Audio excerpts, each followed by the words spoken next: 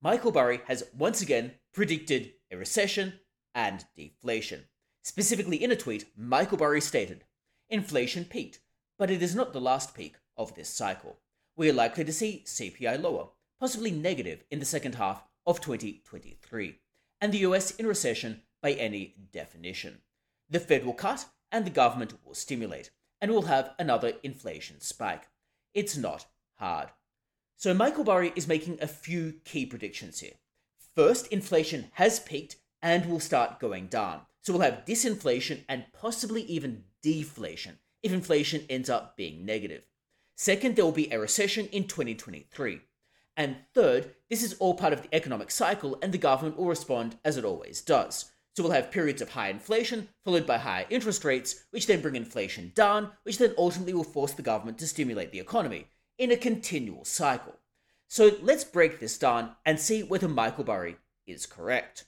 Michael Burry has been predicting a recession for quite some time now.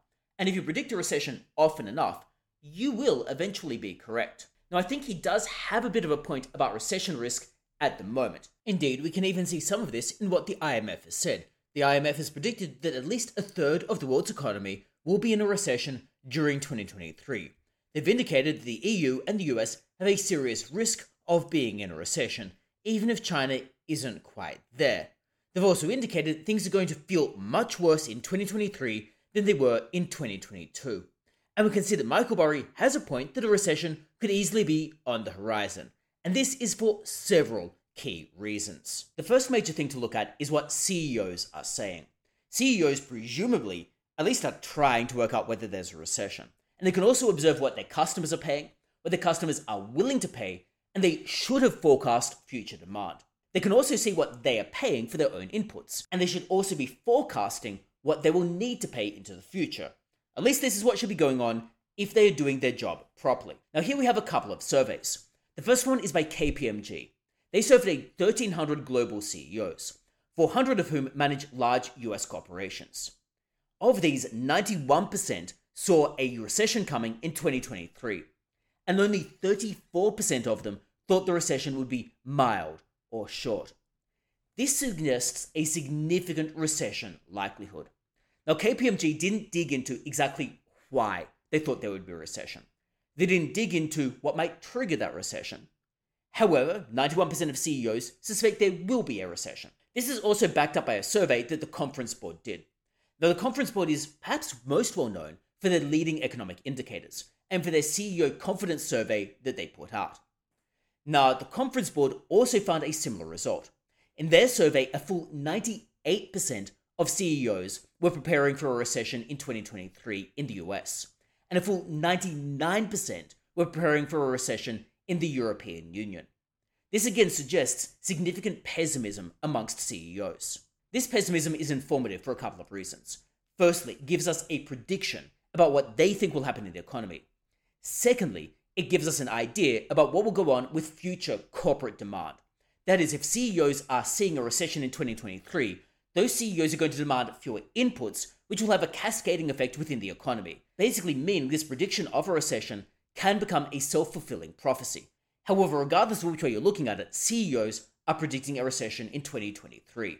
We can also look at what economists are saying. Now, economists are notoriously vague and a little bit rubbery in their predictions.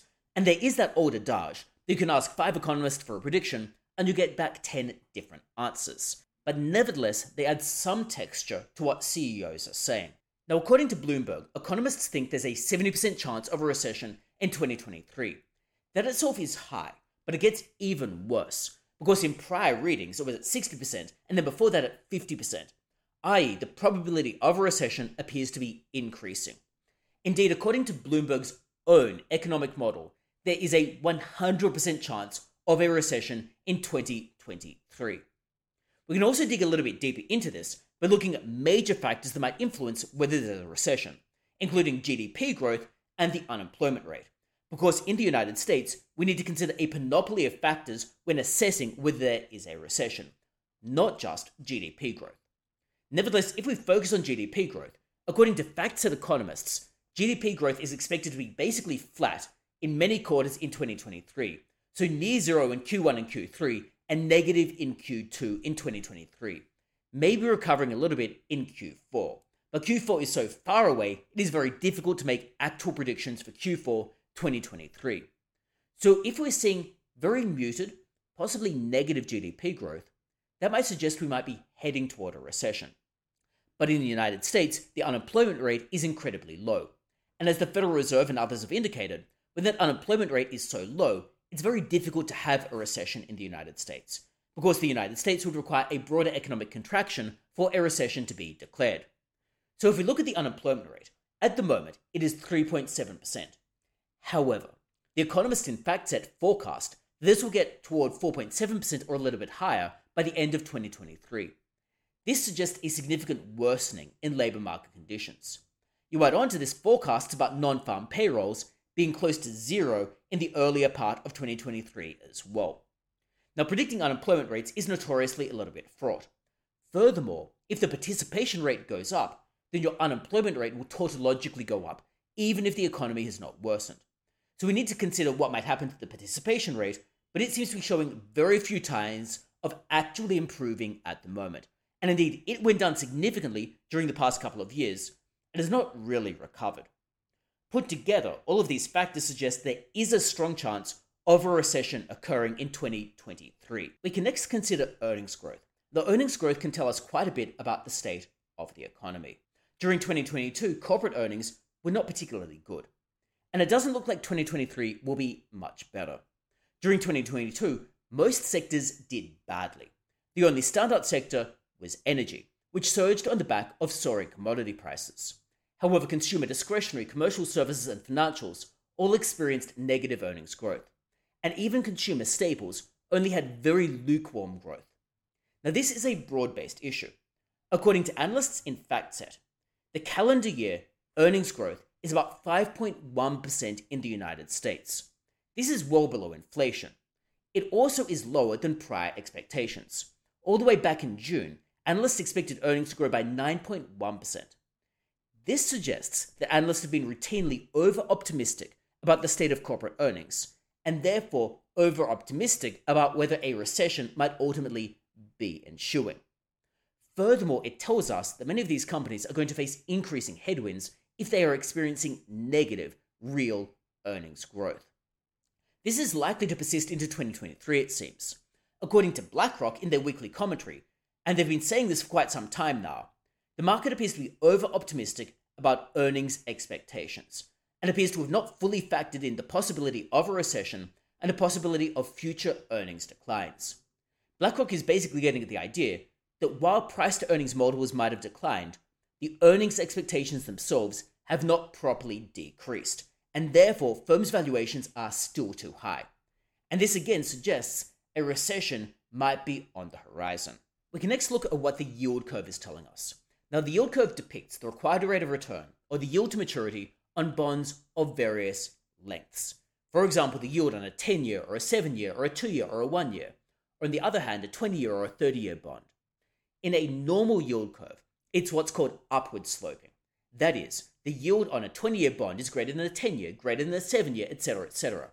i.e., the longer the time to maturity, the greater the required return per annum. However, at the moment, we've got what's called an inverted yield curve. Here, the shorter dated bonds have a greater return per annum than the longer dated bonds. For example, the 1-year and the 2-year, they have a greater required rate of return per annum than a 10-year or a 20-year.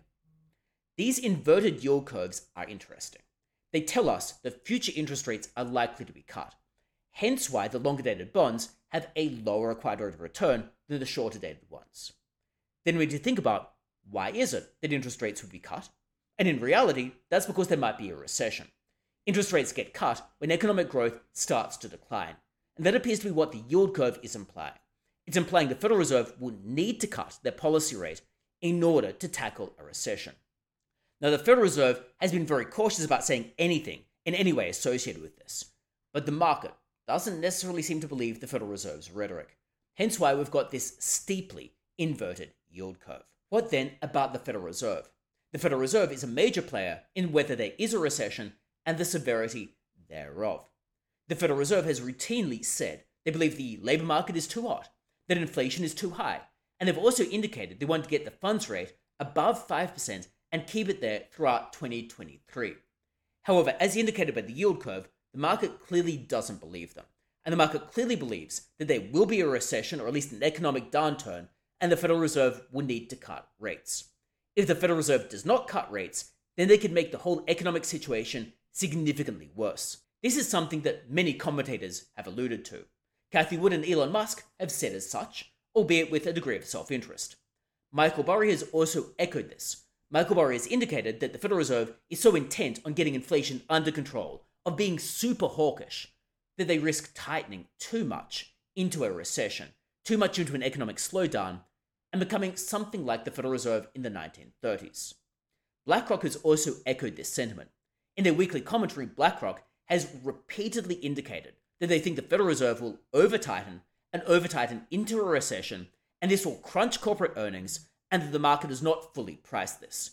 That is, BlackRock thinks the Federal Reserve won't cut rates when there's an economic downturn. They'll keep rates too high for too long, and this will significantly adversely affect the economy. At the moment, if we look at the Federal Reserve's psychology, they're not really going to lose that much from over-tightening. If the Federal Reserve over-tightens but gets inflation under control, they can at least say this is a win. They can at least say they satisfied their mandate of getting inflation crushed. However, if the Federal Reserve fails to get inflation under control, and inflation ends up maybe going down a little bit and then becoming runaway inflation again, we end up with the whole situation that Paul Volcker faced, and this is going to make the Federal Reserve look significantly worse. That is, the Federal Reserve has more to lose from under-tightening than they do from over-tightening, thereby increasing the risk of a recession. So for all of these factors put together, whether we're looking at economists' forecasts, what CEOs are saying, or earnings, there are several factors that point toward a quite bad 2023. And even if we don't quite end up in a recession, we're going to have very slow economic growth, bad corporate earnings, and relatively muted growth. This would imply you need to be super selective when you go out and select which stocks or which investments to invest in. You might also look for pockets of value. That is, companies that have been crunched in a sector-wide sell-down, even though those specific companies have genuine, good prospects. Not value traps, but good quality companies that are trading at very low prices. What then about inflation? Michael Burry has indicated that inflation has already peaked, and that inflation will come down during 2023 and will have a disinflation, potentially even deflation. Is Michael Burry correct about his inflation predictions? Now, Michael Burry is in the vicinity of being correct about inflation having peaked. By the end of 2022, headline CPI was at 7.1% year on year. It had been steadily decreasing month on month. It was above 8%, and then it ended just above 7%. So inflation certainly is going downwards. It is still far above what the Federal Reserve wants, but it's heading in the right direction. Most economists predicted inflation will be toward that maybe 4% area by the end of 2023. But that is quite some time away, so a lot can happen between now and then. Nevertheless, economists are predicting inflation will be heading in the right direction. This is largely on the back of the Federal Reserve keeping interest rates higher for longer. The Federal Reserve has indicated they'll keep interest rates above 5%, and they want to hold them there until inflation starts to show signs that it's really making genuine progress toward their 2% target level. The next issue is deflation. Now, no one really is predicting deflation other than maybe Cathie Wood. Cathie Wood seems to think deflation will magically occur due to quote-unquote disruptive innovation, whatever disruptive innovation is. It seems to be a buzzword used to generate interest in ARK Innovation ETF, which has done notoriously badly. However, disruptive innovation appears to be an amalgam of AI, machine learning, and other techie buzzwords that seem to be designed to drum up interest in tech stocks, even if those tech stocks aren't performing particularly well. Nevertheless, Cathie Wood is predicting inflation, or deflation rather. No one else really appears to be doing so. Furthermore, we don't want deflation. Deflation is incredibly damaging to the economy. It means $1 in the future is worth more than $1 now. That acts as a disincentive to go out and spend, which grinds economic activity to a halt. I.e., people aren't going to spend money now if the money is just going to be worth more tomorrow. And that's why people don't want deflation. It's been something that Japan has been struggling with for quite some time now. Japan was in a bit of a deflationary death spiral, hence why Japan seemed to be happy to have even just signs of inflation throughout 2022. So all of the people looking at deflation thinking it's going to be positive, it isn't. It's hugely damaging to the economy. So in short, Michael Burry has a bit of a point about inflation. I don't think it's realistic that deflation would occur during 2023. I don't see any catalyst for that. I don't see any catalyst for energy prices cratering. And indeed, if China reopens and reopens consistently, there will be more demand for oil and energy commodities, which will in turn support inflation, not cause deflation. I'm not entirely sure where that argument would be coming from. Nevertheless, he makes a decent point about disinflation, not so much about the deflationary story. Nevertheless, if you've got any thoughts about what is going on in the economy, about whether Michael Burry is correct here, about whether there will be a recession, let me know that in the comments below. And otherwise, thanks a lot for tuning in, and hopefully I see you next time.